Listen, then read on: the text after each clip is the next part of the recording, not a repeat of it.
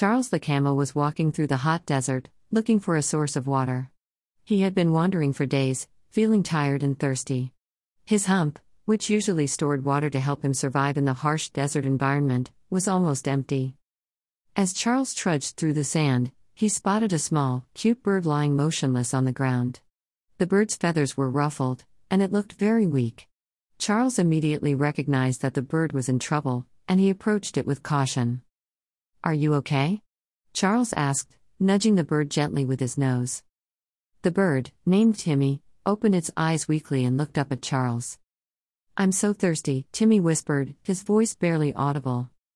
Charles could see that Timmy was dehydrated and needed water quickly. He knew that he had to find a source of water as soon as possible.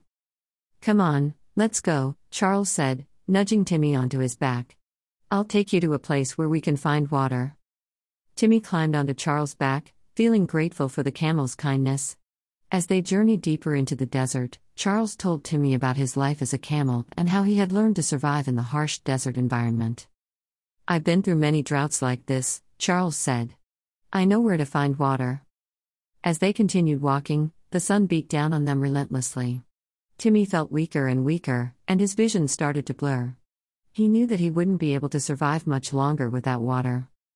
Just as Timmy was about to give up hope, they saw a glimmer of water in the distance.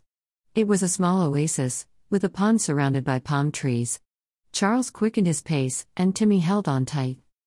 As they approached the oasis, they could hear the sound of running water. Charles led Timmy to the pond, and the bird immediately plunged into the cool water, feeling refreshed and revitalized. "Thank you, Charles," Timmy said, flapping his wings. "You saved my life."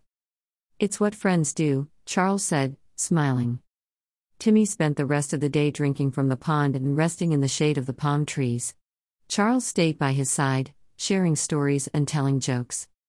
As the sun began to set, Charles and Timmy knew that it was time to say goodbye.